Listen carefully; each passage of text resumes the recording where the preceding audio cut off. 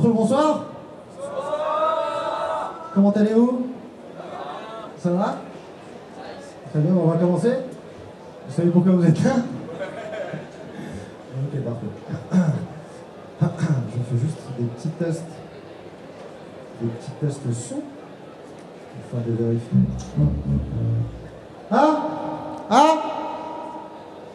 Si nous sommes ici ce soir, ce n'est pas pour l'union de Marie-Clotilde et de Hugues, qui ont eu le toupet de divorcer une semaine à peine après la cérémonie. Non! Si nous sommes ici ce soir, c'est pour assister à un épisode exceptionnel et en direct de Irremplaçable, cette personne est irremplaçable. Irremplaçable, cette personne est irremplaçable. Ça va, vous êtes bien? Vous êtes bien installés? C'est cool? Trop bien, trop bien. Vous êtes beaux, vous êtes bronzés également. Il y en a qui ont été en vacances. Pas toi, visiblement. Toi, t'es resté là. Ça se voit. Je me présente, je m'appelle Charles Nouveau. Je mesure 1m87. Je suis poilu sur le visage. Je chose du 44. Également, et je fais des blagues. Voilà, que je suis le seul à comprendre.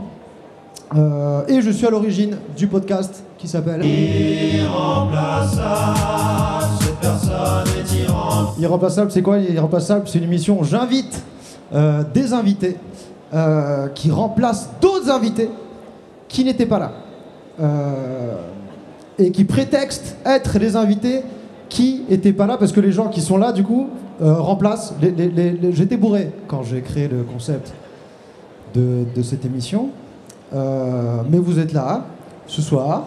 Vous avez l'air d'avoir kiffé, du coup, cette émission. Ou alors vous êtes bourré, vous aussi. Que dire? Oui, permettez-moi, s'il vous plaît, d'entamer cette petite session par une petite introduction musicale à base de boom chak, principalement. C'est 3 petits morceaux d'une demi-heure chacun, ça va aller très vite. Les portes sont fermées, vous serez obligé de m'écouter jusqu'au bout.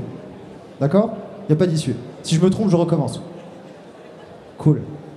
Je commence avec la première, qui s'appelle Velouté sur l'archange de mon cœur. J'espère que ça vous a plu. J'ai mis 6 mois et demi à composer le refrain de cette chanson. Et sans transition, je vais passer à la deuxième.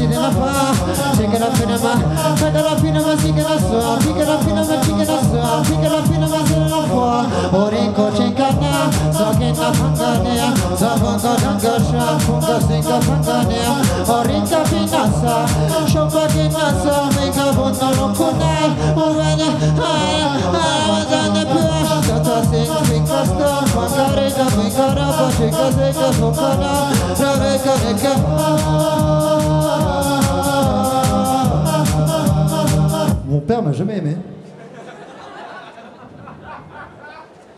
Il m'a... Je sais même pas s'il se souvient de mon prénom d'ailleurs. Je me rappelle il y a quelques années, je m'étais réveillé très tôt le matin et puis je l'ai surpris sur le bas de la porte avec les valises. Il m'a regardé comme ça, j'ai vu dans son regard que j'étais pas censé le surprendre en train de partir. Il me regarde comme ça, il me dit « Je vous abandonne. Au revoir. » Je lui ai dit « Tu vas chercher des cigarettes, papa ?» Il m'a dit « Non, non. » Il m'a dit « Quoi ? J'ai jamais fumé, je pars. Au revoir. » Hein? Et là, il y a un long moment de gêne qui s'est créé entre lui et moi. Lui, pour se donner une espèce de contenance, il a commencé à tâter dans ses poches. Il a trouvé du pain d'épices. Il a pris le pain d'épices. Il m'a donné le pain d'épices. Ça te fait rire? Et il est parti. Je dis mais papa, il est 5h du matin, le tabac il est même pas ouvert. Je l'ai jamais revu depuis. Et à défaut de pouvoir me nourrir ma vie de moments précieux avec mon père, depuis ce jour, je me nourris exclusivement de pain d'épices, pain d'épices, pain d'épices, pain d'épices, pain d'épices, pain d'épices, pain d'épices, pain d'épices,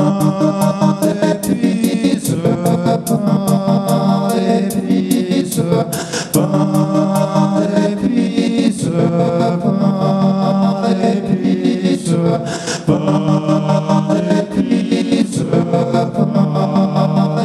pain d'épices, pain d'épices, pain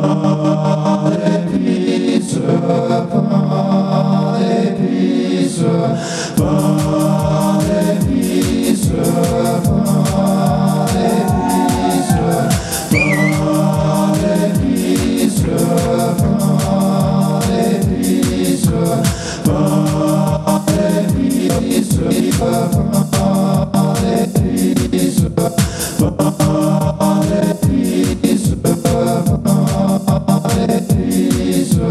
pain d'épices, pain d'épices,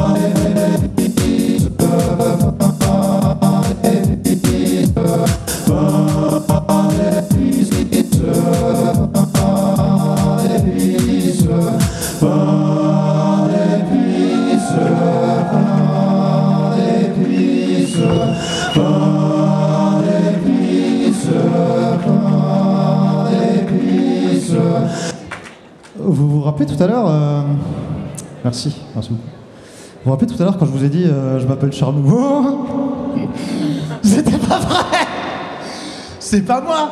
C'est pas moi. J'ai l'air suisse. Non. J'ai remplacé du coup dans le thème je suis pas Charles Nouveau. Voilà, Charles Nouveau est unique. Charles Nouveau est rare. Et comme le temps qui passe. Et comme le pain d'épices. Le pain d'épices. Et comme Michel Drucker, Charles Nouveau est irremplaçable, cette personne est irremplaçable. Irremplaçable, cette personne est irremplaçable. Irremplaçable, cette personne est irremplaçable. Irremplaçable, cette personne est irremplaçable. Irremplaçable, cette personne est irremplaçable. faites un maximum de bruit pour Charles Nouveau. Irremplaçable, cette personne est irremplaçable. Irremplaçable, cette personne est irremplaçable. Omar Mebrouk, mesdames et messieurs! Alors, s'il y a des amateurs de podcasts qui sont là, Omar est un intervenant très régulier dans Entre Mecs, je crois. Et c'est, alors, il faut savoir, si vous connaissez pas Irremplaçable, la plus grande force de ce podcast, de très très loin, ce sont les jingles. Et les jingles sont créés par Omar Mebrouk. Et j'ai insisté pour qu'il nous fasse un petit live. Et c'était pas quelque chose, c'était quelque chose de te demander ça parce que c'est la toute première fois parce qu'il en fait sur Instagram, allez le voir, c'est très drôle, Omar Anzolo sur Instagram. Mais c'est la première fois qu'il le fait en live devant des gens, donc on peut l'applaudir s'il vous plaît. Merci beaucoup Omar. Merci. Tu peux t'en aller maintenant. Tout va bien. Voilà, remets les choses en place. N'oublie pas que ce podcast est hosté par un Suisse. J'aime l'ordre et l'harmonie. Merci d'être là, mesdames et messieurs. Je sais pas si, par applaudissement, il y a des gens qui connaissaient pas ce podcast.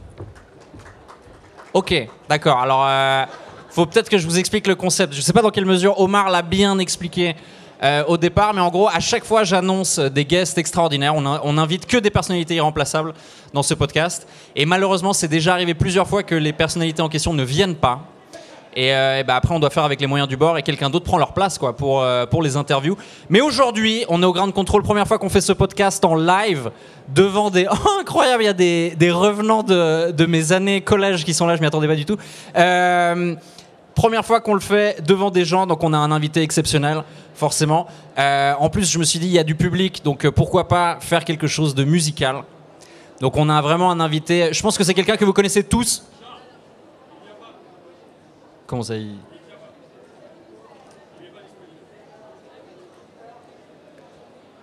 Ok. Bon, tout le monde est là, donc on va quand même tourner, hein, clairement. Mesdames et messieurs, moi, ce que je vous propose, si... Omar, tu es déjà monté sur scène, n'insiste pas. Est-ce que quelqu'un parmi vous, éventuellement, souhaite faire l'interview à la place de... Quelqu'un a une expérience scénique? Peut-être? Non? Du théâtre ou du... Oui? Ah, mais t'es là. Quelqu'un d'autre a une expérience... Non? Bon, viens alors. Viens. On peut l'applaudir, mesdames et messieurs, c'est... un collègue saltimbanque.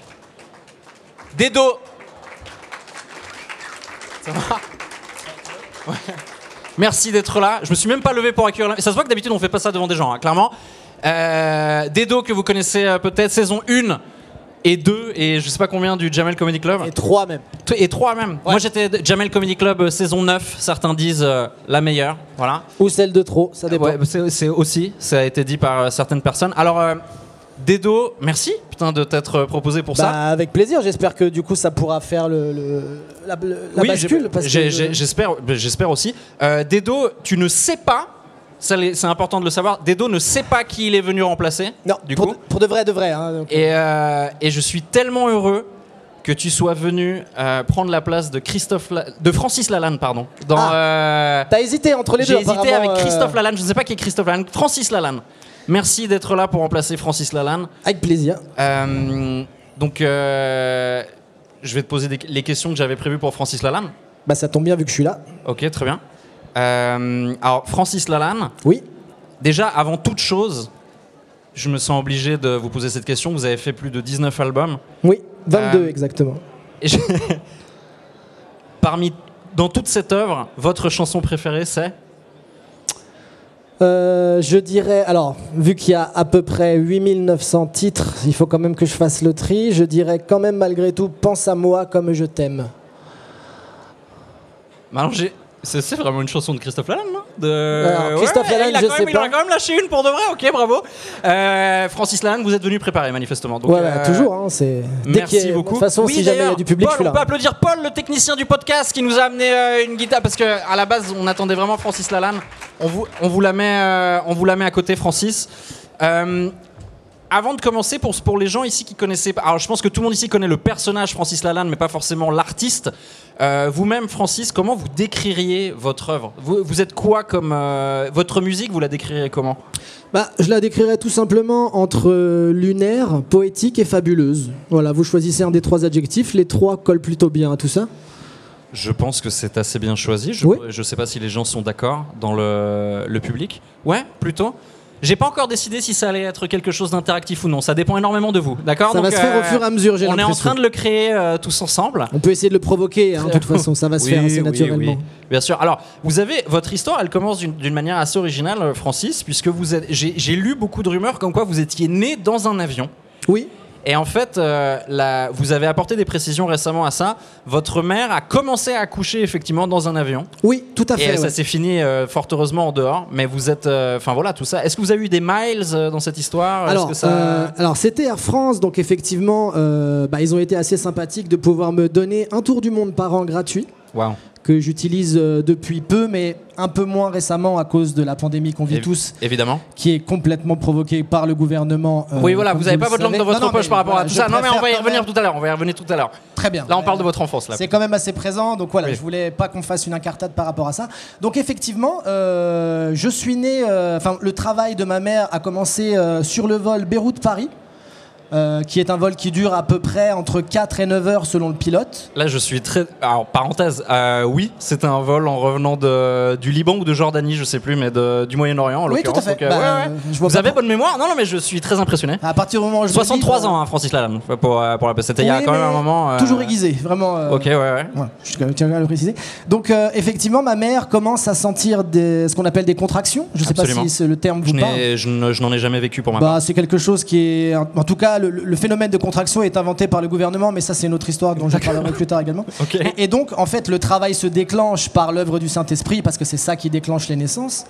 Et, C'est ce que certains s'accordent à dire, oui. et effectivement, donc, le travail démarre, les os se rompent, une sorte de tension s'installe dans l'avion parce qu'on se dit, qu'est-ce qui se passe? Est-ce que ce sang est légitime ou non? Est-ce un acte terroriste qui est en train d'arriver? Pas du tout. C'est juste la vie qui mettait à nouveau une nouvelle âme dans le flux de ce qu'on appelle communément l'humanité. Donc je naquis pratiquement à l'intérieur de ce vol, sachant que malheureusement le travail de ma mère a duré plus de 3 semaines. Donc j'ai commencé dans l'avion et j'ai terminé dans une voiture qui m'emmenait justement en vacances. Enfin, mes parents allaient quelque part dans les Landes. Donc une histoire un peu particulière en lien avec les modes de transport, quoi. Oui. C'est pour ça que depuis maintenant, dès que j'ai un moyen de locomotion à prendre, c'est la plupart du temps quelque chose d'aérien. Donc une montgolfière, un avion, tout dépend de ce qu'on se trouve. Quelle classe. Vous êtes issu d'une famille très cosmopolite, en fait, Francis Lalanne. Je sais pas pourquoi je veux vous appeler Je sais pas. Peut-être que... Alors, pour tout vous dire, c'est mon 3e prénom, donc ça se trouve, vous êtes troublé peut-être par le fait d'avoir lu ma biographie. C'est peut-être ça. C'est une possibilité. Non, vous êtes issu d'une famille très cosmopolite. Votre père était ambassadeur de l'ONU en Jordanie. C'était de là-bas que vos parents rentraient quand vous êtes né. Oui. Le frère de votre mère était ambassadeur d'Uruguay au Liban. Vous avez vécu en Uruguay pendant 12 ans. Vous venez d'un peu partout, quoi. C'est un peu... Quelle influence ça sur votre œuvre et qui vous êtes, en fin de compte? Comme vous l'avez décrit, en fait, je suis un citoyen du monde, hein, donc je participe, mes jambes sont dans un continent, mon âme est ailleurs, mon torse se trouve actuellement à Grenoble, donc c'est vrai que on est dans quelque chose d'assez transversal dans ce qui m'arrive, et ça m'a donné ce goût justement de l'écriture, de la découverte, de l'allant d'aller vers les autres et de découvrir certaines civilisations. Donc effectivement, l'Uruguay, par exemple, qui est un pays d'Amérique du Sud, c'est ce qu'on m'a dit. C'est plus compliqué que ça, mais on en parlera plus tard si vous voulez. M'a donné le goût de la viande, parce que c'est vrai que là-bas, il y a... et ça aime la bidoche. Ça adore la bidoche. Mais c'est borderline. Moi, j'ai travaillé en Uruguay, pour la petite histoire, pendant 1 mois. C'est borderline, on en mange au petit déjeuner, quoi. Oui. Ça fait partie justement de... Voilà. En fait, je trouvais ça extraordinaire les 3 premières semaines, et puis après j'avais la gerbe. En fait. Mais c'est parce que... Alors, je peux comprendre parce que vous n'êtes pas issu de ce milieu-là. Moi, Absolument. c'est vrai que mes premiers biberons, du fait de cette ascendance-là, en fait, étaient l'équivalent de ce qu'on appelle le viandox. Je ne sais pas si ça vous parle pour certains ici. C'est du jus de viande, en fait. Donc, on alternait laitage et jus de viande qu'on secouait d'un geste sûr et qu'on donnait à ingérer au nourrisson qui était Et ça, en termes de croissance, c'est censé apporter quoi à l'enfant? En fait, ça donne la plupart du temps, en tout cas, quelque chose en termes d'énergie, hein, je suis très athlétique. Voilà, c'est-à-dire que si on fait un 100 mètres, je peux vous prendre sans aucun souci. Ouais, c'est dommage qu'on n'ait pas la place. Ben, peut-être une prochaine fois, piste peut-être sera abordable pour certains d'entre vous. Peut-être une prochaine fois. Alors dans votre famille, vous n'êtes pas le seul parce que vous avez 2 petits frères, René et Jean-Félix, Oui, qu'on Jean-Félix. embrasse évidemment, Ouais. qui sont respectivement réalisateurs, scénaristes pour l'un et guitaristes-compositeurs pour l'autre, et avec qui vous aviez un groupe quand vous étiez gamin, quand vous êtes dans votre jeunesse revenu à Marseille, vous jouiez dans des MJC, dans des universités, dans des lycées, vous vous appeliez les Bibi Folk. Les Bibi Folk, oui, tout à fait. Pour ceux qui ne savent pas, donc c'est une référence au dessin animé Bibi Folk. Je ne sais pas si des gens connaissent ce dessin animé, qui était en fait les aventures d'un phoque qui errait sur la banquise, à qui il arrivait toutes sortes de choses et qui avait la chance de ne jamais finir sous les coups d'une massue, ce qui était un peu la morale de ce dessin animé. Et Bibi Folk, Bibi Folk, Folk, Folk, c'est ce qu'on appelle communément un jeu de mots. Merci Francis. Voilà. C'est comment de collaborer artistiquement avec des membres de sa famille ? Oh bah c'est toujours plus agréable parce qu'on est tout de suite compris, c'est-à-dire que moi j'ai vécu avec mon frère toute mon enfance, je sais pas si ça a été le cas pour vous, vous avez peut-être des frères et sœurs. Oui, j'en ai 3. Bon bah voilà, vous avez eu la chance de partager des moments avec eux ? Non. Voilà, bon bah vous voyez donc à ce niveau-là, j'ai eu plus de chance que vous parce que il y avait quelque chose qui nous rapprochait énormément, qui était notre nom de famille. On avait exactement le même nom de famille, c'est-à-dire Jean-Félix Lalanne. Et le troisième dont j'ai oublié le prénom parce que René. Voilà, René. Parce que c'est celui que j'aime le moins. On va pas Mais en se l'occurrence, mentir. René, alors je sais plus où je l'ai noté, mais il a changé de nom de famille. Il a changé de nom de famille. Ouais. Oui, tout à fait. Bah, parce Je sais qu'il pas a si c'est suivi- pas pour pas être trop associé à vous en termes de carrière, ou il a pris le nom de votre mère. Alors écoutez, l'analyse. Scéniquement en tout cas. Scéniquement, effectivement, il a voulu s'écarter au plus loin de nous, mais je pense que c'est pour ça que je l'aime un petit peu moins effectivement. René a toujours eu du mal avec le fait d'être quelqu'un de incommensurablement grand, comme on est tous dans notre famille. C'était quelqu'un d'assez anonyme, d'assez humble, qui avait une vie somme toute assez monocorde, qui n'intéressait personne. Ouais. Il réalise des films quand même. Oui, mais alors quel film il a réalisé ? Bah vous voyez, Voilà, ça résume bien sa c'est carrière. pas moi qui le dis. Moi je pars Mais juste non, du mais principe que... on va y venir tout à l'heure, parce que vous avez collaboré sur certains projets avec lui tout de même. Hein. Oui. Vous vous entendez quand même plutôt pas mal a Mais- priori. Bah parce qu'à un moment, la pitié fait faire des choses qu'on regrette par la suite. D'accord, très bien. Moi, je veux pas dans cette interview trop m'attarder sur votre vie C'est personnelle. dommage parce que c'est ce qui m'intéresse le plus, mais Non je vous plus. écoute. Ou vos enfants, mais j'ai juste une question vis-à-vis de la petite dernière de vos filles, Ouais. qui est née en 2019 et qui Kiki est prénommée Léa. Léa, mais qu'on appelle Kiki, ouais. Ouais. Ouais. Mais Parce je me que je trouve demandais- ça plus affectueux. Mais je me demandais le prénom Léa, ça sort d'où ? Enfin, j'ai une petite idée derrière la tête, mais je me dis peut-être que ça n'a rien à voir avec ça. C'est pour ça que je vous pose Alors, la question. moi je pense que communément, comme la plupart des gens, vous pensez que c'est une référence au capitalisme, c'est-à-dire la voix de George Lucas à travers ce qu'on appelle la guerre des étoiles. Absolument. Qui Tout est ça, ça a aussi été le racheté nom par d'un Disney. programme spatial qui a justement été faussement amené par les États-Unis pour faire croire qu'on allait sur la Lune. D'accord, Ce qui est faux s'il du vous plaît. début à la fin. Hein. Francis, le Pardon. prénom de votre fille. Léa. Ça n'a rien à voir avec Non, ça n'a rien à la voir. franchise de C'est Disney. vraiment venu de trouvons un nom. On était 7 exactement, des amis à moi ainsi que quelques animaux domestiques. Et nous disions, alors le premier, on trouvait pas. On était sur beaucoup d'idées. Il y avait Janine, il y avait Poutre, qui est aussi un prénom féminin. Ça qu'on peut revient souvent, adopter. c'est à la Oui, mode oui. en ce moment. Ça revient un tout petit peu si on aime le bois, en tout cas comme nous. Et à un moment, j'ai dit, écoutez, tranchons une bonne fois pour toutes. Le premier qui dit quelque chose aura baptisé ma future fille. Et mes enfants, mes autres enfants, s'embrouillaient sur des courses un petit peu ridicules, voulaient savoir ce qu'il y avait dans le frigo, et ils étaient en train de faire une checklist de ce qu'on doit acheter ou non. Donc il y avait au loin, on entendait depuis déjà quelques secondes beurre, il y a viande, il y a, et Ah, est arrivé le évidemment, moment On arrive aux produits laitiers. lait, il y a, et nous avons saisi ceci au vol pour ainsi baptiser ma nouvelle-née. Bravo. Mais c'est surtout les produits fromagers qu'on doit On se demande souvent d'où les artistes puisent leur inspiration, et souvent on entend de la vie de tous les jours, et puis c'est beau de voir qu'il y en a qui disent la vérité en fait. Bah, c'est important. Une passion insoupçonnée de Francis Lalanne, dont vous avez peut-être déjà entendu parler parce qu'il s'est manifesté dans ce domaine-là plusieurs fois, c'est le football. Oui. Est-ce que vous avez regardé France-Bosnie hier ? J'ai regardé tous les matchs de l'équipe de France depuis 47 ans actuellement, c'est-à-dire que même ceux que je n'ai pas vus, je les regarde sur Internet. D'accord. Oui. Ok. Donc j'ai vu France-Bosnie par la force des choses. Et comme ça, une impression sur ce que vous avez vu ? Écoutez, je dirais à l'image du résultat, c'était nul, quoi. Vraiment, on ne peut pas apprécier le fait de ne pas plier une telle équipe. Nous sommes la France, nous sommes champions du monde, nous devons absolument écraser tous nos adversaires. Vous êtes un patriote. Je suis français et je n'aime pas la Suisse. Très bien, on en parlera peut-être tout à l'heure.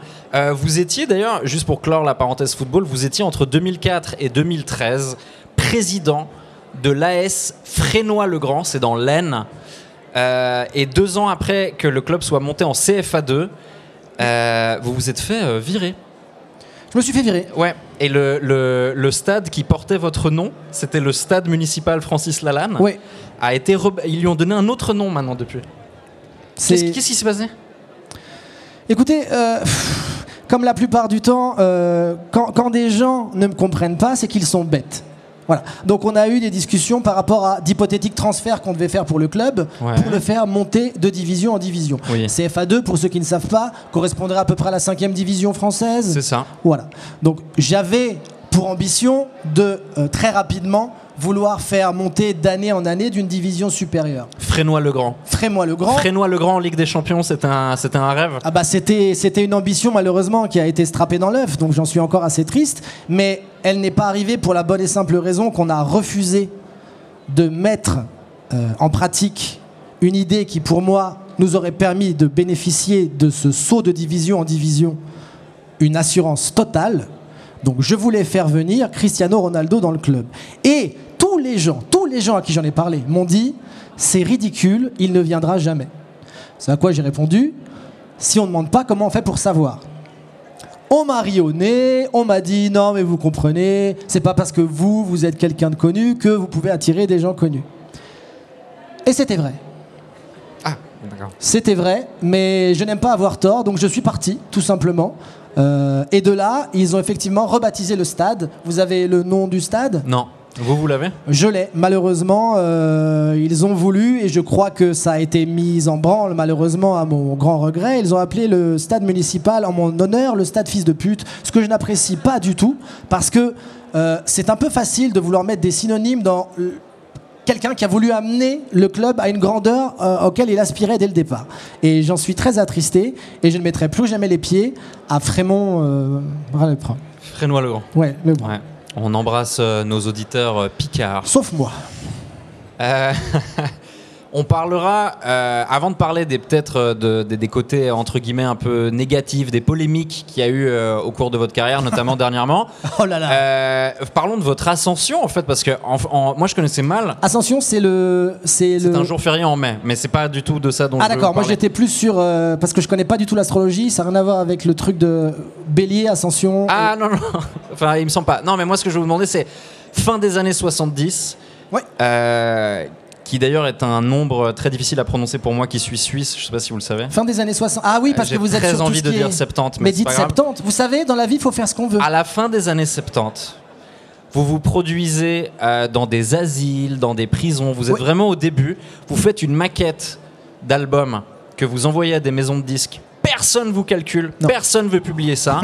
Au final, il y a un producteur qui vous aide à faire un album, vous n'êtes pas connu du tout, et puis il y a Jean-Louis Foulquier, animateur sur France Inter, qui diffuse vos chansons un jour, et dans la foulée, c'est l'émeute, quoi. Vous devenez disque d'or super vite après ça, et le succès démarre. Qu'est-ce qui se passe dans votre tête à ce moment-là, quand après toute cette galère, tout à coup, c'est l'éclosion ?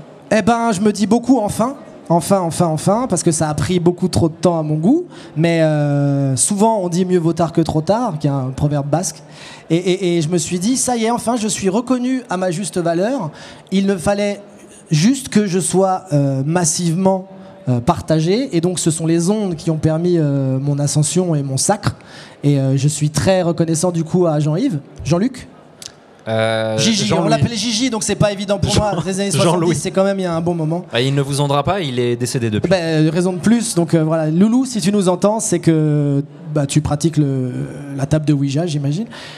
Et oui, donc le fait d'en reparler, ça me trouble un petit peu parce que c'est vrai qu'avant ça, moi, j'étais avant tout testeur de pommes de terre, donc c'est ça qui me donnait à manger. C'est-à-dire Ah, que, wow. ouais, c'est-à-dire Vous testiez des tubercules. bah oui, enfin, c'était justement le principe du test. Il fallait que je dise si c'était Cuit ou pas des cuit. pommes de Ah, terre pardon, ou pas pardon. des pommes de terre. Ah d'accord. Et il y avait quoi à la place des pommes de terre? Ah bah ça dépendait justement, des fois ça ressemble, donc c'était des bouts de bois, des fois il y avait aussi des choses qui s'approchaient du savon, et comme on n'a pas le temps de trier, on prend pour ça des testeurs. Et, Je sais qu'on a des auditeurs qui sont jeunes, la vie il y a 40 ans était très différente. ah non mais ça faut le n'a savoir rien à voir, vraiment. En France, Vous êtes bercé il y a dans... des métiers qui ont disparu. Dans celui-ci, j'en ai plus Ouais. entendu parler. Et également écarisseur de top modèles qui n'existe plus du tout. Ou vraiment. Le but était de savoir si les top modèles étaient suffisamment souples et pour ça on les écartelait. Et c'est fini parce que j'ai l'impression qu'Amnesty International a mis les pieds là-dedans. Enfin bref. Si on se met à écouter tous les organismes mondiaux, À cette époque-là, oh bah à cette époque-là, ça existe Francis, depuis la préhistoire ce à genre cette de choses. Hein. époque-là, vous aviez déjà les cuissardes, le catogan. Est-ce que vous pensez, dans quelle mesure vous pensez que votre look un petit peu atypique a participé à votre succès? Il a participé à mon succès parce que ça m'a permis effectivement, basiquement, de me différencier de la masse. Mais ce qui m'a fait beaucoup de mal, c'est que il a influencé un des courants majeurs des années 90 pour lequel je n'ai pas touché un centime, qui est le personnage de Pretty Woman. Si vous avez vu le film, Pretty Woman. Pretty Woman, c'est basé sur Francis Lalanne. Disons qu'on a volé toute mon identité, sachant qu'elle a les cuissardes. À un moment, elle a les cheveux attachés. Mais c'est une prostituée donc. Oui. Et alors? Non d'accord, très bien, continuez dans... Non, donc voilà. Et on a pris mon identité, on l'a volée, on l'a mis à Hollywood, un film qui a rapporté 400 millions de dollars, je le rappelle, Énorme pour ceux qui ne succès. le savent pas, Énorme film de succès. Gary Marshall, de qualité, pour lequel je n'ai pas touché un centime. Et je pense que la prostitution, elle a été très facilement faite. Pour y arriver dans ce métier, quelque part, on dit souvent qu'il faut savoir se prostituer artistiquement. Ils ont juste pris mon histoire, l'ont transférée à Hollywood, et on fait des Oscars avec. Et vous faites même pas la BO d'ailleurs, hein, c'est Elvis Costello je crois. Bien sûr, la bien sûr, BO bien de sûr. Pretty Non, mais Woman. rien. On m'a pas demandé quoi que ce soit là-dessus. Même un accueil, enfin, je sais pas, un regard technique, quelque chose où j'aurais pu lui dire comment mieux marcher ou tout simplement s'exprimer. Et aujourd'hui, Julia Roberts, Richard Gere, il y a une rancœur? Rien. Pas un coup de fil, rien. Je ne regarde plus un film avec ces deux personnes. Jamais ça ne m'arrivera. Citez-moi un autre film de toute façon avec Julia Roberts, comme ça. Serendipity. C'est pas vrai? C'est pas Non, vrai. C'est pas vrai, Non. mais c'est intéressant parce que vous avez répondu au débeauté et c'est ça que j'aime chez les intervieweurs. Merci. Est-ce que... Non mais justement, du coup, je me demande à quel point votre identité visuelle, elle fait partie intégrante de votre carrière. On vous verra avec les cheveux courts un jour ou pas? Non. Non, pour la bonne et simple raison que je suis né avec, je mourrai avec. Très bien, Voilà. ça a le mérite d'être clair. Et puis de toute façon, c'est quelque chose aussi qui me permet de n'être jamais oublié du grand public. Parce que vous, par exemple, vous avez les cheveux courts, vous passez totalement inaperçu n'importe où que ce soit, quel que soit votre cadre familial. J'ai eu en début de carrière humoristique les cheveux longs. Ah, On m'a reproché que des fois on me comparait un peu à... Je sais pas si vous connaissez un peu des humoristes. ça dépend lesquels. Dedo, Jamel Comedy Club. C'est un mec qui a les Non. cheveux longs, qui fait des... comme ça, des blagues. Moi, je de regarde métal. très peu la télé, j'écoute avant tout de la musique. Pardon? Non, je La- disais, la musique, plutôt, Ouais, vraiment ouais, toute ouais. la musique. Et Mais puis vous n'êtes Internet, pas- beaucoup Internet. Si Mais vous voulez, vous on peut parler d'Internet. Mais vous n'êtes pas... Non, on va pas vous lancer sur Internet tout de suite, Francis. Vous n'êtes pas que dans la chanson, hein, même si vous y êtes prolifique. Hein, je disais tout à l'heure, 19 albums studio, 4 albums live. 22 plus des parce qu'il y en a compilations. 3 que j'ai pas encore sortis. Ah, autant pour moi. C'est une exclue. Je prends énormément exemple sur Prince qui a mis beaucoup d'albums de côté. Et qui en sort de manière posthume. Voilà, exactement. Ah, donc vous attendez votre mort pour sortir moi certains projets. j'ai programmé sur internet la sortie jusqu'en 2080 de tous mes albums. C'est très impressionnant technologiquement, vous êtes très avancé manifestement. Mais vous n'avez pas fait que de la chanson, vous avez écrit des romans, vous avez écrit plusieurs recueils de poésie, Francis Lalanne. Oui. Il y a eu du cinéma, Oui. dont certains projets réalisés par votre frère. Il y a un petit rôle dans Astérix et Obélix aux Jeux Olympiques, Oui. où vous ne jouez pas le barde. Non. D'ailleurs, Astérix et Obélix aux Jeux Olympiques, alors vous n'y êtes évidemment pour rien. c'est probablement le film que je regrette le plus d'être allé voir au cinéma. Oui. Ouais, Mais moi, c'est la même chose et Ouais, pourtant, vous aussi j'y ai participé. Ouais. Maintenant, voilà, on est bien d'accord que ce n'est pas de ma faute. Non, évidemment. Je ne vous ai rien gâché. Au contraire, je vous ai peut-être permis d'avoir une vision un tout petit peu plus sympathique de ce film à la fin. Peut-être. Ah, est-ce que vous êtes une valeur ajoutée dans ce film ? Oui, peut-être. Ouais. Bah, quand on est une valeur ajoutée de la vie, on est une valeur ajoutée partout. Enfin, je pense comme ça, en tout cas. Voilà, le sens de la formule, Francis Lalanne. Ah bah. Toujours. Qu'est-ce que je voulais vous dire ? Alors, juste je reviens un petit peu sur le look. Ouais. Moi, j'avoue que je vous ai beaucoup découvert en faisant mes recherches pour cette interview. Et auparavant, vous étiez. Non, mais je savais qui vous étiez, mais je connaissais pas votre travail. Et puis surtout, pour moi, vous étiez une espèce d'hybride étrange. Je sais pas si vous allez être d'accord avec le mélange que je vais faire. C'est peut-être un peu bancal. Vous étiez une espèce d'enfant caché de Francis Cabrel et Philippe Candeloro. C'est intéressant. Et je sais pas si vous reconnaissez un peu dans cette combinaison. Bah alors, je vois l'affiliation à travers les mots. Oui. À travers aussi la capillarité, un tout petit peu moins au niveau patinage artistique, mais peut-être le côté un petit peu justement gracieux, le sens du visuel, l'allant, l'intelligence. J'allais parler de l'absence de peur du ridicule, mais pour le côté Candeloro, mais eh ben c'est vrai aussi. Non, mais un peu côté homme du peuple aussi que. Oui. Ah bah je revendique ça. Hein. Moi je viens de la terre, enfin comme tout le monde.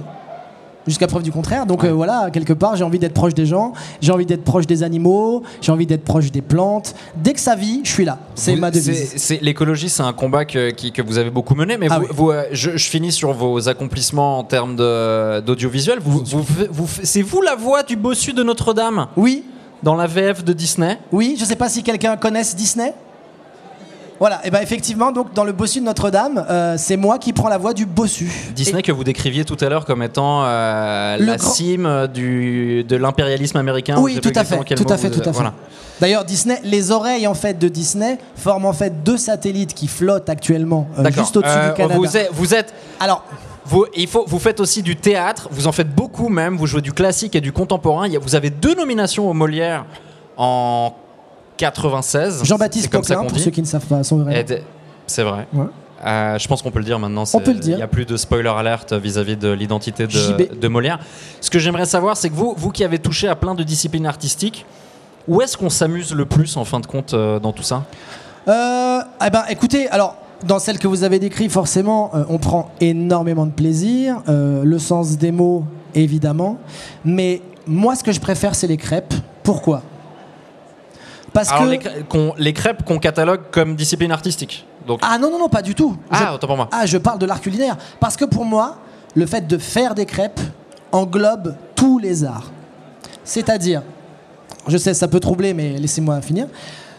Il y a l'art du mouvement, pour le lancer et l'atterrissage. Il y a l'art de la symbiose, dans le fait de savoir allier les aliments entre eux pour leur donner du lion. Et ensuite, il y a l'art de la générosité et du peuple.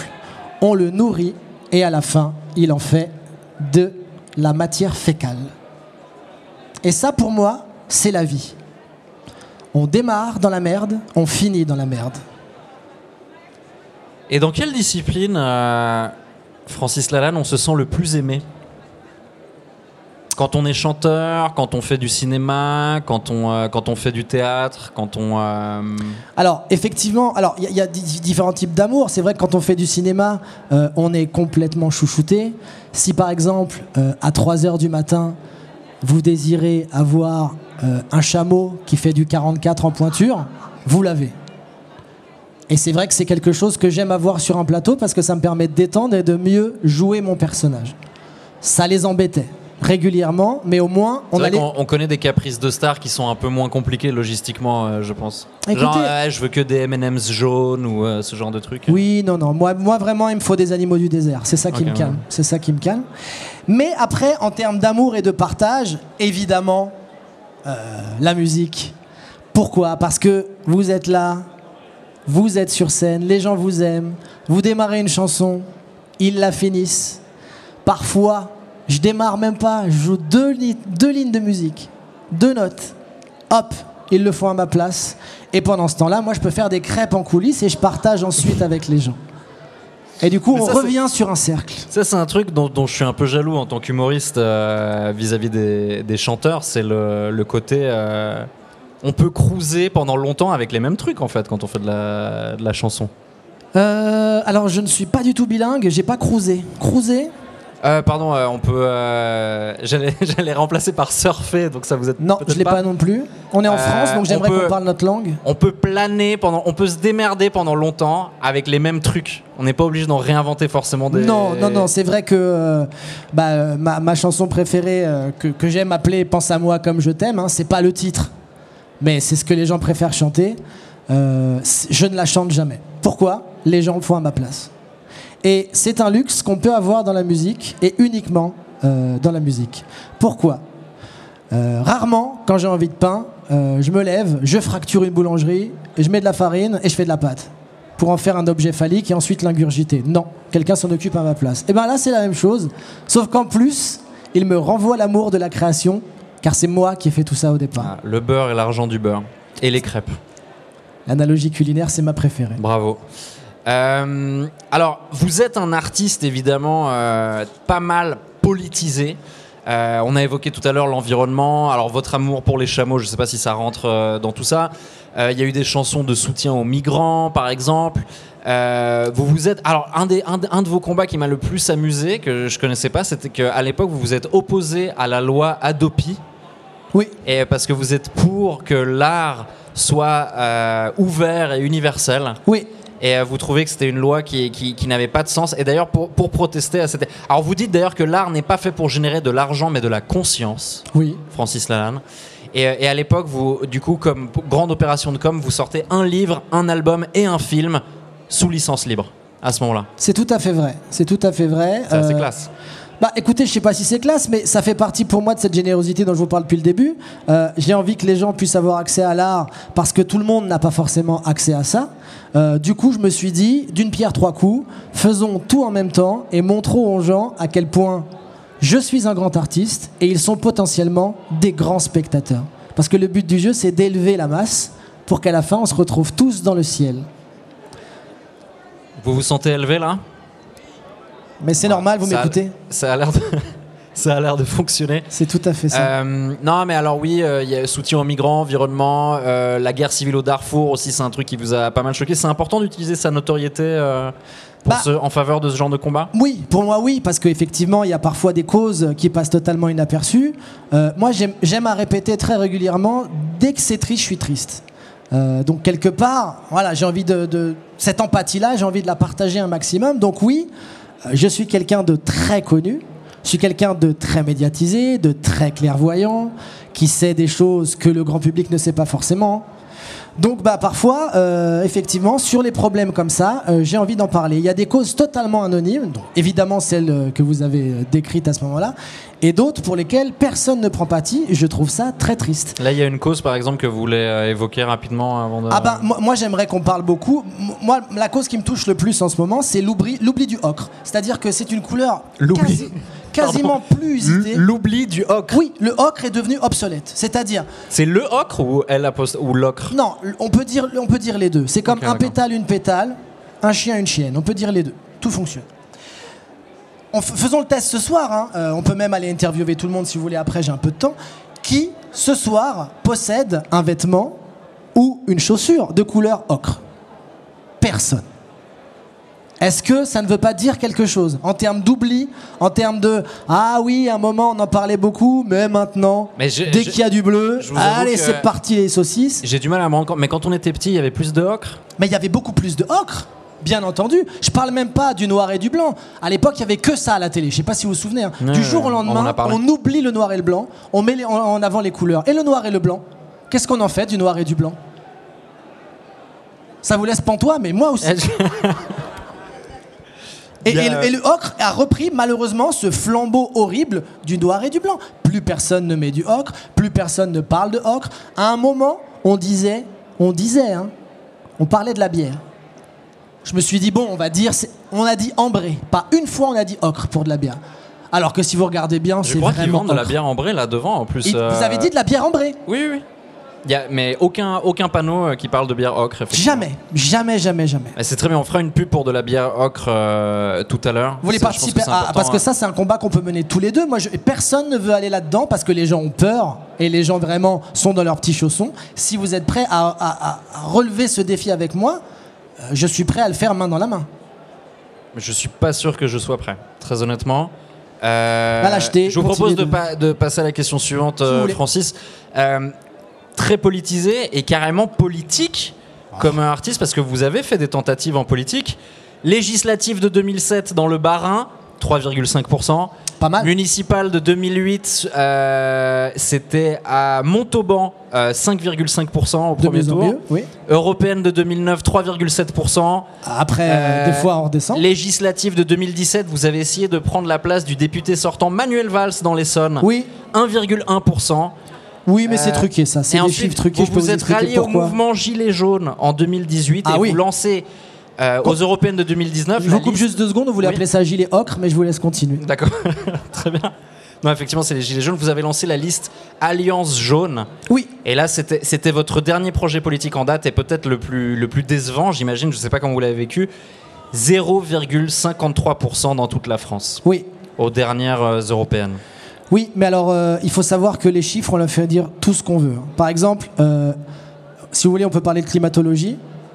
Beaucoup de gens disent que la température monte, elle ne fait que descendre. La température ne fait que descendre. La température mondiale ne fait que descendre. Le ressenti est différent, mais actuellement, la température moyenne mondiale est de 4 degrés. Là, vous avez chaud. Oui. C'est les lumières. Si on enlève l'électricité dans ce monde, il fait 4 partout. Qui est le titre de mon nouvel album, il fait 4 partout.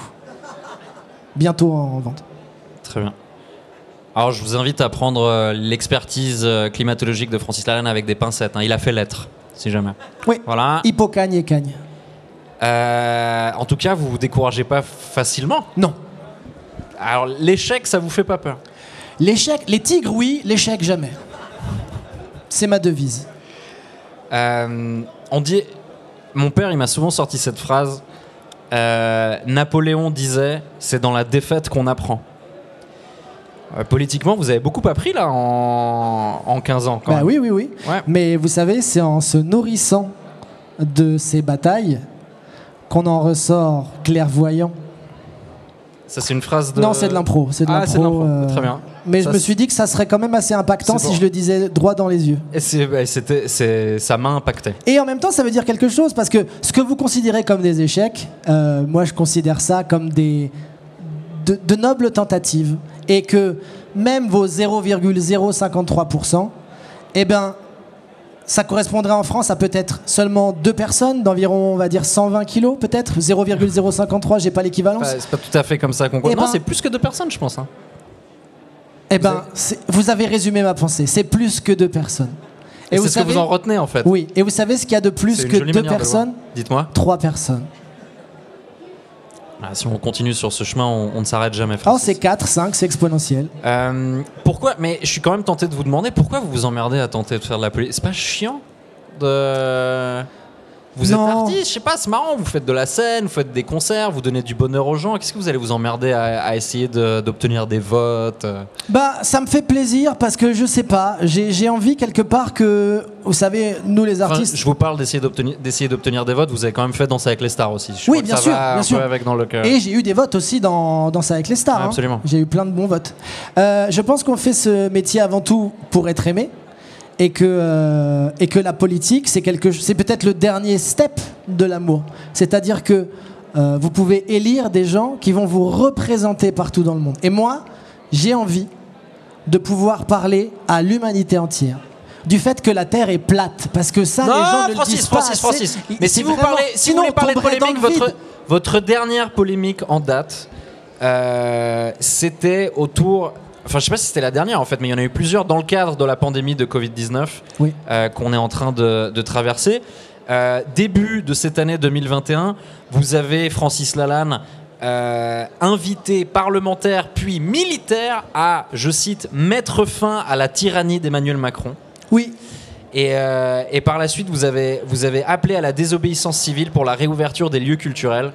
Et puis là, là, les accusations de complotisme, ça a fusé, quoi. Ah mais oui, mais vous savez, quand on dit la vérité, on a envie de nous faire taire. Dès le début, toujours, encore et encore et encore. C'est le principe. Donc, à partir du moment où on dérange, moi j'ai envie de montrer que justement, ce qui doit éclater au grand jour, c'est les informations qui vont faire en sorte que l'humanité se relève. Donc tout ça pour vous dire que je ne me souviens plus du début de la question, mais ce qui compte, c'est la fin de ma réponse. Et c'était là, d'accord, très bien. Vous êtes par ailleurs... attendez, où est-ce que j'en suis ? Parce qu'il faut savoir que tout ça d'habitude est monté, d'accord ? Donc j'ai pas des comptes à rendre à du public. Voilà, j'ai l'air beaucoup plus malin à la fin des épisodes. Vous avez l'air suffisamment malin, faites-moi confiance. Vous êtes gentil. C'est peut-être le contraste avec vous qui... Enfin bref, d'ailleurs, pendant un concert à Nice, au mois de mars, vous demandez aux spectateurs de commettre un délit devant les autorités en présence. Ça, c'est vous qui dites un délit, mais allez-y. Et vous leur proposez de s'embrasser les uns les autres sous les yeux des policiers. Chose qu'ils font, d'ailleurs. Donc l'amour est un délit pour vous ? C'est-à-dire qu'à ce moment-là, on n'avait pas le droit d'enlever les masques. Oui, mais on n'avait pas le droit. Il faut traverser dans les passages cloutés. Si on vous met la tête dans un sac en plastique, attention, on peut s'étouffer. On connaît la musique. On sait exactement comment ça se passe, tout ça. Vous savez facilement différencier le vrai et le faux. Ça, on croit que c'est de la moquette, c'est du parquet. Facile à débunker, tout ça. C'est de la moquette. Hein. C'est du parquet. Très bien. En juin 2021, ça c'est un peu le dernier truc en date, on arrêtera peut-être là-dessus. En juin 2021, vous vous énervez contre... C'est peut-être là la dernière fois que vous avez vu Francis Lalanne en image d'ailleurs. Vous vous énervez contre des journalistes de l'émission Quotidien qui sont venus vous interviewer à une université d'été à Avignon, je crois, et qui vous accusent par la suite de coups et blessures. Oui. Vous avez quelque chose à redire sur cette histoire ? Alors, je crois qu'ils vous ont posé une question sur Jean-Marie Bigard. Oui, alors déjà, à ce moment-là. Voilà, déjà ça m'a vraiment énervé parce que sous prétexte que Jean-Marie Bigard était lui aussi ce qu'on appelle communément anti-vax. Ah, vous faites un lapin là avec les doigts ? Non, c'est un escargot ça. Ah d'accord. Okay. Donc voilà, évidemment, quand on n'aime pas les vaccins, quand on a peur de ce que c'est-à-dire, et on le sait très bien tous, du métal qu'on nous injecte dans les veines, parce que c'est fait en métal à la base, hein, vraiment. Alors, c'est du tungstène qu'on a fait fondre ensuite. On prend une voiture, c'est des pare-chocs. C'est quelque chose et directement derrière, on récolte ça dans une petite éprouvette. Ça, vous l'avez dit d'ailleurs. Vous savez, votre compte Twitter a été suspendu à cause de ça, parce que vous avez prétendu que la campagne vaccinale, je crois que la campagne vaccinale, vous l'avez comparée à un crime contre l'humanité. Oui. Vous maintenez ces propos ? Je maintiens ces propos, de la même manière que la Suisse devait être radiée de l'Europe pour les raisons qu'on connaît tous, de manière ballon rond. De quoi ? Tout par rapport au football. On revient au football. Et lors des nazis, parce qu'on sait très bien comment ça se passe en Suisse. Vous avez tout mis de côté. Sinon, comment elles feraient les banques ? Mais comme par hasard. Retenons le football, si vous voulez bien. Plutôt que l'or des nazis, ça nous arrange. Si vous voulez. Mais d'ailleurs, pour boucler la boucle et revenir au football et à vos polémiques sur Twitter, d'ailleurs, pendant l'Euro de football cet été, au moment où le joueur danois Christian Eriksen fout la frousse à tout le monde et s'effondre au milieu du terrain, tout de suite sur Twitter, vous avez lâché « Ouais, ça c'est sûrement qu'il s'est fait vacciner ouais. Et il s'était pas fait vacciner en fait. » Non. Mais c'est exactement les mêmes symptômes. C'est ça qui m'a troublé. C'est-à-dire qu'une personne sur 1,5 en général tombe. C'est-à-dire elle se fait vacciner, elle tombe, l'État nous le cache en disant pas du tout, il est allé se coucher dans son lit pour dormir, bien entendu. Donc tout le monde en fin de journée va s'allonger pour prendre du repos. Évidemment. Il refait le lapin, c'est un escargot vraiment, avec les doigts. Donc non, moi je tomberai pas là-dedans. Effectivement, on a dit du mal de Jean-Marie, et qui dit du mal de mes proches dit du mal de moi. Donc ensuite, il y a eu ce qu'ils ont appelé communément coups et blessures. Ce à quoi je répondrais par une habile pirouette, qui aime bien châtie bien. Et justement, qui aime bien châtie bien. Une dernière question avant de vous demander peut-être une petite intervention musicale. Une dernière réponse, avec plaisir. Il y a quelqu'un comme ça dans les médias, dans la vie, dans le monde artistique que vous n'avez pas eu l'opportunité de gifler, mais dont ça vous ferait plaisir ? Il y a tellement de gens, vous savez, qui mériteraient une vraie bonne gifle. mais je dirais avant tout tous les membres du CNRS qui nous mentent éhontément depuis D'accord. le début, Très bien. avec Alors, des théories qui Francis n'ont Lalanne, aucun sens. Francis Lalanne, on est devant un public, on est en live, on est à l'été du podcast. D'ailleurs, j'en profite pour saluer ceux qui nous ont invités, l'été du podcast, le Grand Contrôle et Acast, qu'on peut applaudir d'ailleurs si vous voulez bien. Castres qui est une ville du Nord. Vous le saurez bientôt, vous inquiétez pas. Vous nous feriez une petite chanson, Francis Lalanne? Écoutez, pourquoi pas, avec plaisir. Est-ce que le public veut une petite chanson de Francis Lalanne? Alors, est-ce que vous allez nous sortir quelque chose d'un de vos albums? Écoutez, je vais vous sortir. Est-ce que vous vous en sentez capable? Je vais. Alors, on vous a apporté une guitare pour enfants. Hein. Oui, il faut le dire. Oui. C'est vrai. Mais parce que quand le talent est adulte, les instruments peuvent être enfantins. Mesdames et messieurs, en live au Ground Control, Francis Lalanne. Est-ce qu'on m'entend bien? Donc je vais vous faire seulement le refrain, parce que c'est vraiment la chose que tout le monde reconnaîtra plus facilement. Ok. I'm a lifetime, an albino, my libido, yeah. Voilà, c'est une de mes chansons qui m'a été prise en 93 par un Américain qui a fait carrière derrière, pour laquelle je n'ai pas touché un centime. Et de la même manière que Pretty Woman, hein, pour ceux qui n'étaient pas là dès le départ. Et s'il m'écoute, parce que je sais qu'il m'écoute quelque part, sûrement caché dans une de ses tanières, un petit peu. Oui, c'est possible. Dans le Wisconsin. C'est des rumeurs, son décès. Ah bah je sais, pour vous, il est mort.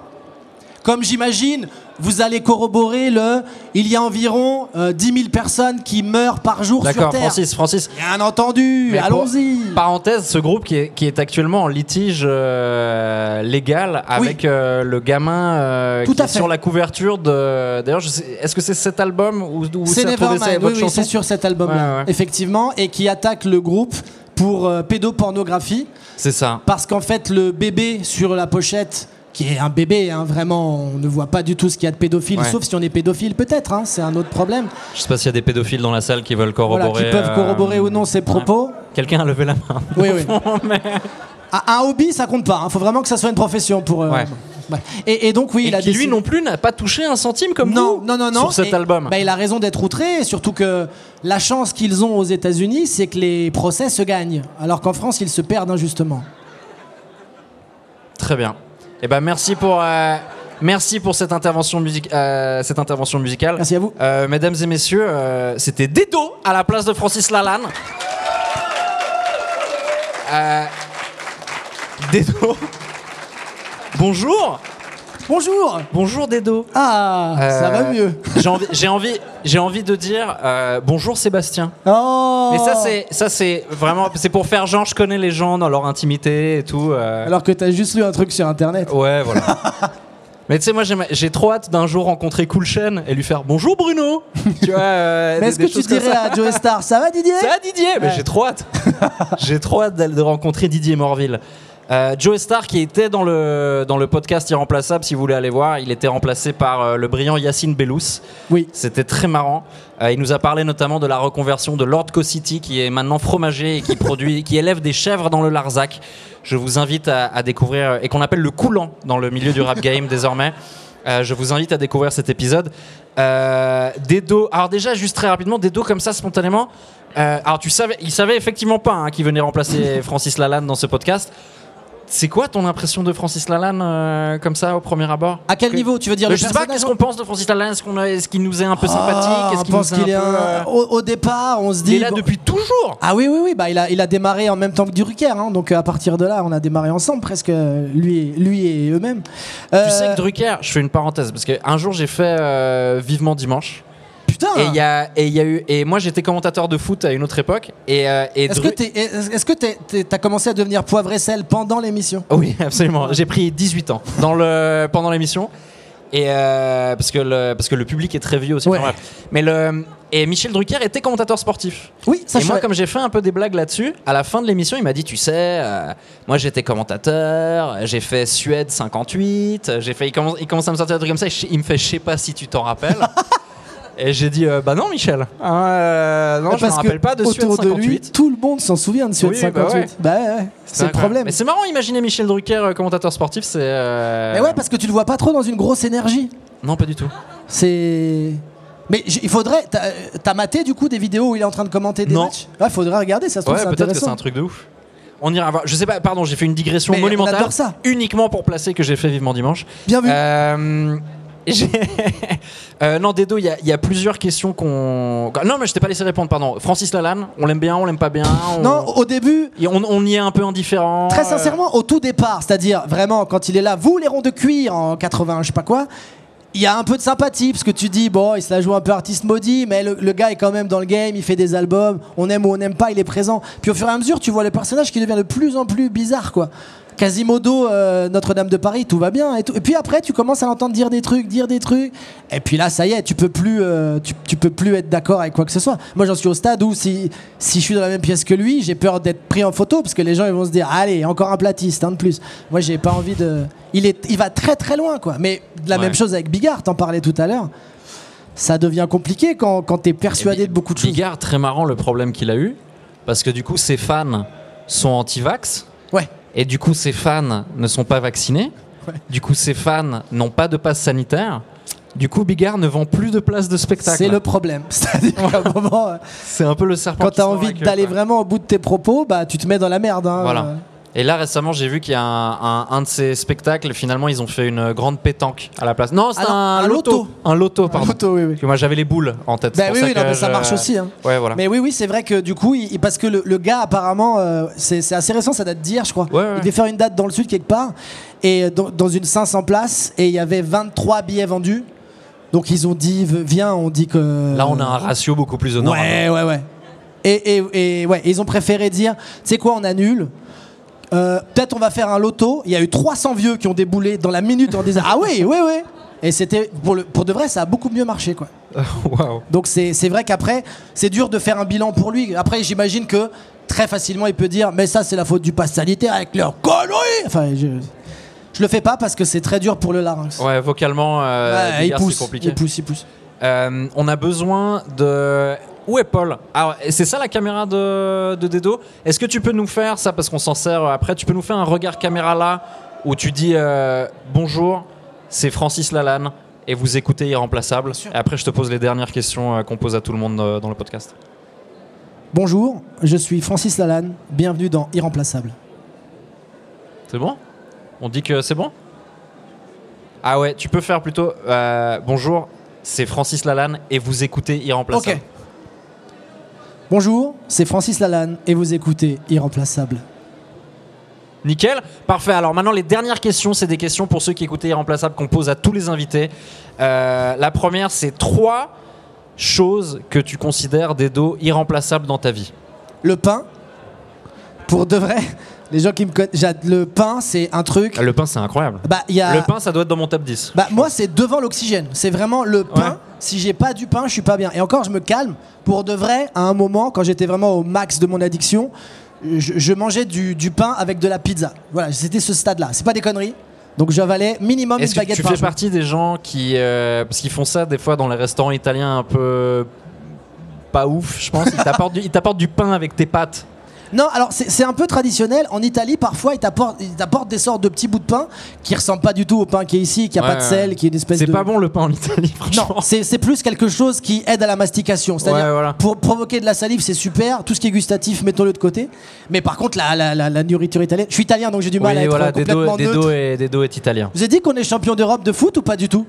C'est très important. Désolidarisation totale avec la défaite contre la Suisse, là, tout d'un coup... Mais c'est normal, je parle de l'Italie. Ouais. Donc bravo la Suisse, au contraire. Oui, bah ouais. Moi aussi, j'ai plusieurs passeports, c'est très pratique pendant les compétitions internationales. C'est bien de pouvoir commuter comme ça. Moi, je retourne ma veste. Moi, on m'appelle Arturo Brachetti. Vraiment, pendant les Euros, les Coupes du Monde, ça va très vite. Alors, le pain. Vraiment, après, tout le reste devient un peu secondaire. Mais je dirais quand même la scène.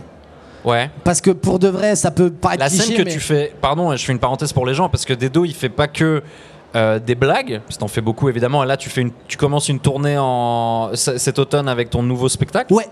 Mais tu fais aussi de la musique. Oui, tout à fait.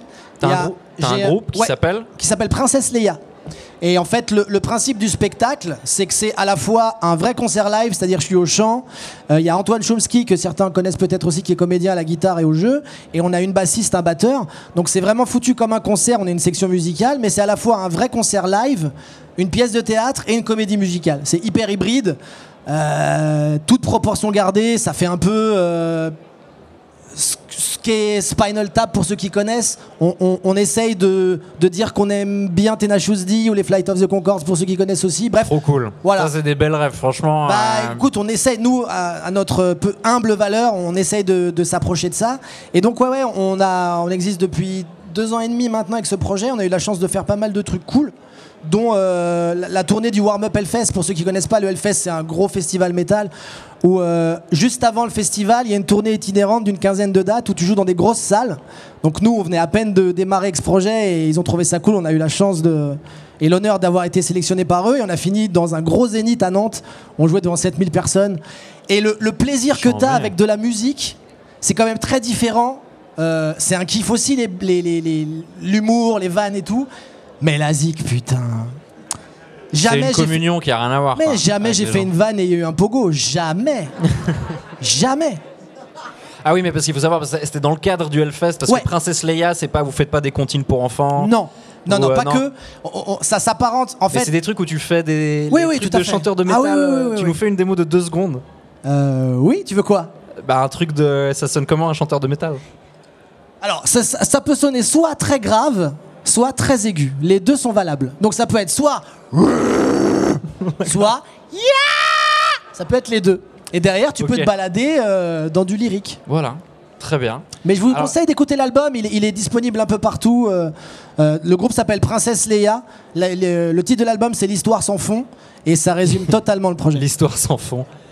Faut que je revoie ce film, putain. Histoire sans fin. Histoire sans fond, ça serait plus la parodie porno. Ouais. Oui, évidemment. La scène, le pain. La scène, le pain, et le troisième truc... Irremplaçable dans ta vie.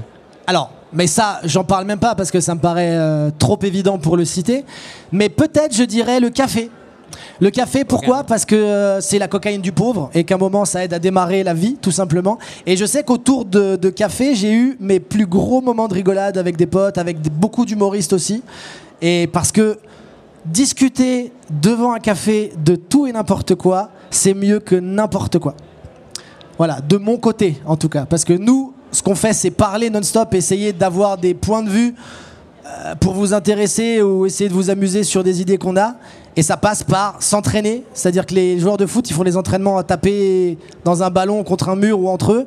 Nous, c'est sur de la discussion, quoi. Et voilà, c'est un des trucs les plus importants. Donc discuter. Le café, c'est l'entraînement. Et le café, c'est vraiment, c'est notre ballon, quoi. C'est vraiment, on court, et le café, c'est ce qui nous permet de pas vomir à la fin. Moi, je bois pas de café. Mais tu bois d'autres choses. Absolument. Je suis sûr que tu bois au moins une boisson dans ta vie. Je m'attendais à ce que tu me dises, genre, et scéniquement, ça se voit, Charles. que tu ne bois pas de café. Bon, alors, les 3 choses irremplaçables, c'est la scène, le café, le pain. Oui. Pas dans cet ordre. 2 choses, Dedo, 2 personnes que tu aimerais voir se remplacer l'une l'autre. 2 personnes que tu aimerais voir s'échanger dans la vie. C'est-à-dire quelqu'un que tu aimerais voir dans la peau d'une autre personne. Ah, en mode Freaky Friday. Ah, ok, en Freaky Friday. Oh là là. Alors, déjà, il va y avoir, parce que c'est le premier truc qui me vient à l'esprit, mais Emmanuel Macron, forcément. Forcément. Et maintenant, il faut que je trouve la bonne personne qui va se Freaky Fridayser avec lui. Et je dirais... Sachant que Macron prend sa place aussi. Oui. Ouais. Oui, en plus de ça. Donc je dirais... D'ailleurs, Macron, aujourd'hui, je sais pas si vous avez vu, c'était avant cet événement, il faisait une allocution à Marseille. Et il y a un moment, j'ai bugué parce que tu sens qu'il s'imprègne des gens autour de lui.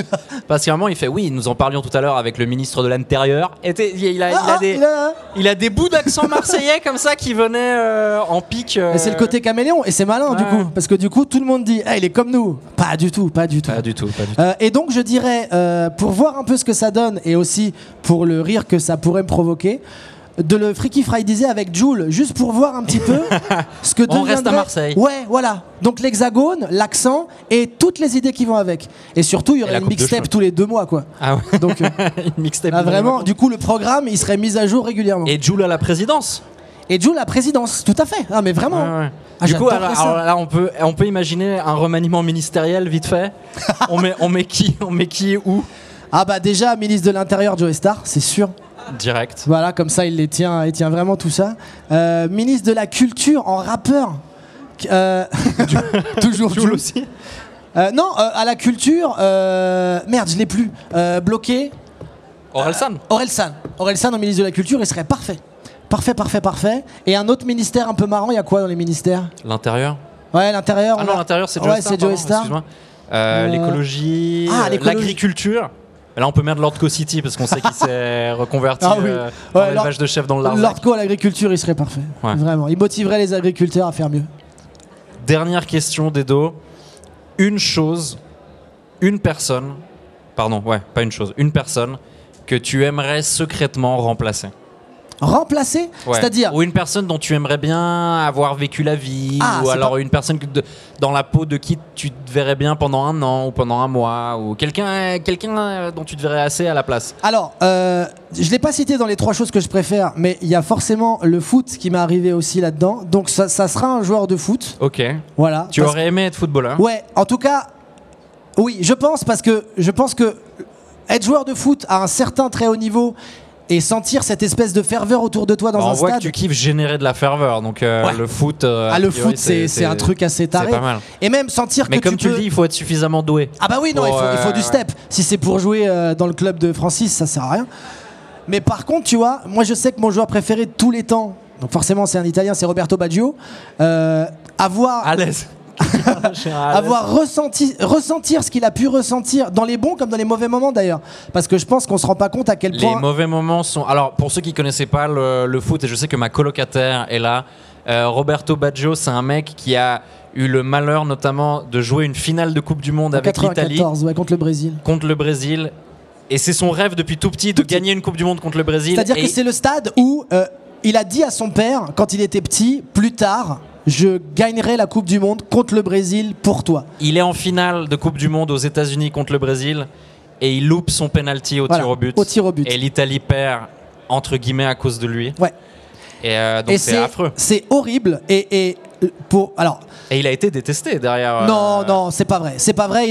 Il a été détesté 10 secondes et après, tout le monde s'est souvenu de qui c'était et ce qu'il avait apporté à l'équipe et au pays en soi. Parce que il faut pas enlever. Lui aussi, pardon, parce on a parlé de Francis Lalanne tout le long, et tout d'un coup je me dis coupe de cheveux mystique, Roberto Baggio aussi. Mais oui, mais ça va avec. Roberto Baggio, il a quand même eu un mulet jusque facile 2010. C'est pas un mulet. C'est pas un mulet. Le surnom de Roberto Baggio était Il Divin Codino. Ça veut dire le chevelu divin. Et en fait, cette petite queue de cheveux qui s'est faite, c'est par rapport au bouddhisme qui est devenu sa religion et qui C'est l'a aidé vrai, à il est aller mieux devenu dans sa vie. bouddhiste. Donc ça avait un sens. C'est-à-dire, je pense qu'il était conscient de l'esthétique, mais il a dit bon, c'est ou ça, ou vraiment je suis plus en accord avec ce que je suis. Je vais me faire vanner, c'est pas grave. Et c'est fort déjà, mentalement, ouais. parce qu'il a ramassé quand même avec cette histoire de Mais il cheveux. y a vous l'avez vu, j'imagine, du coup, il y a un biopic Évidemment, sur Roberto Netflix, Baggio mais sur je l'ai- Netflix. Je l'ai minute one, je l'ai dévoré. Et je sais pas ce que alors j'ai pas adoré le film, même si j'ai appris des choses, mais le mec qu'ils ont pris pour jouer Roberto Baggio, c'est un clone. Ouais. C'est n'importe C'est vraiment quoi très comment il lui ressemblant, ressemble. même dans l'interprétation et tout, c'est assez bluffant. Et c'est vrai que, pour en revenir à l'histoire du péno, et je disais, on se rend pas compte à quel point le football pour moi est un vecteur. Après, il y a plein de gens qui peuvent trouver ça exagéré ou dire les sommes qu'ils gagnent, c'est honteux. Il faut pas oublier, occulter en tout cas cette dimension-là de la joie que ça peut amener à des gens, à un pays, et qui peut quelque part donner du piment à ta vie. Et ces mecs-là le font à un certain niveau. Donc juste pour ça, moi je les respecte énormément. Et ce qui est fort dans ce joueur-là, c'est que c'est un événement qui l'a traumatisé de pas gagner ça, de pas faire plaisir à son père. Et il disait dans une interview récente encore, je me réveille la nuit parce que je revis le moment et j'en dors plus derrière. Il y a, alors, C'est toute horrible. proportion gardée, il y a traumatisme et traumatisme, hein. Mais c'est quelque chose d'assez fort dans un parcours de footballeur. Nous, on prend des vannes, on prend des bides, ça va, c'est Tu rare. prends que- des vies, toi Oui, ça arrive. Ça m'est jamais arrivé. Ouais, mais t'as de la chance. Mais donc ok, donc la personne que tu remplacerais c'est Roberto Baggio. Ouais. Et comme ça, juste rapidement pour terminer, tu penses que Francis Lalanne, il aurait répondu qui? Je pense qu'il aurait répondu Francis Lalanne. Ouais, tu parce qu'il aurait dit pour revivre exactement la même vie. C'est vrai que c'est un truc qu'il pourrait dire peut-être, ouais. Ou la C'est reine un d'An- romantique. Ou il aurait dit la reine d'Angleterre parce que c'est un lémurien. Voilà, Ouais. il serait parti dans une théorie Ouais, comme ça. ouais, un et peu, il en aurait fait beaucoup de mots Très dans bien. sa phrase. Bah, je crois que j'ai dit tout ce que j'avais envie de te dire. Merci beaucoup, Dedo, Avec d'avoir plaisir. remplacé Francis Lalanne. C'est très marrant comme concept. C'était et je suis Dedo pour content d'être venu. Irremplaçable. Et merci d'avoir été là pour du live. Merci à vous, vous étiez super. Qu'est-ce qu'il y a pas... Non, on va pas la faire. On fera, Merci Dedo. Bah merci Au à revoir vous. tout le monde, merci d'avoir été là. Salut. Merci encore. Et il y a plein d'autres podcasts irremplaçables pour ceux qui savent pas, disponibles sur. Et ils sont sur toutes les plateformes de podcast, voilà, si vous voulez Exactement. écouter. Irremplaçables, plein On a de trucs. reçu Nicolas Sarkozy, Joe Star, Angèle, Roselyne Bachelot, il y a de tout. Donc venez voir, ils ont été cool. Merci Mortel. beaucoup. Merci à toi, Charles.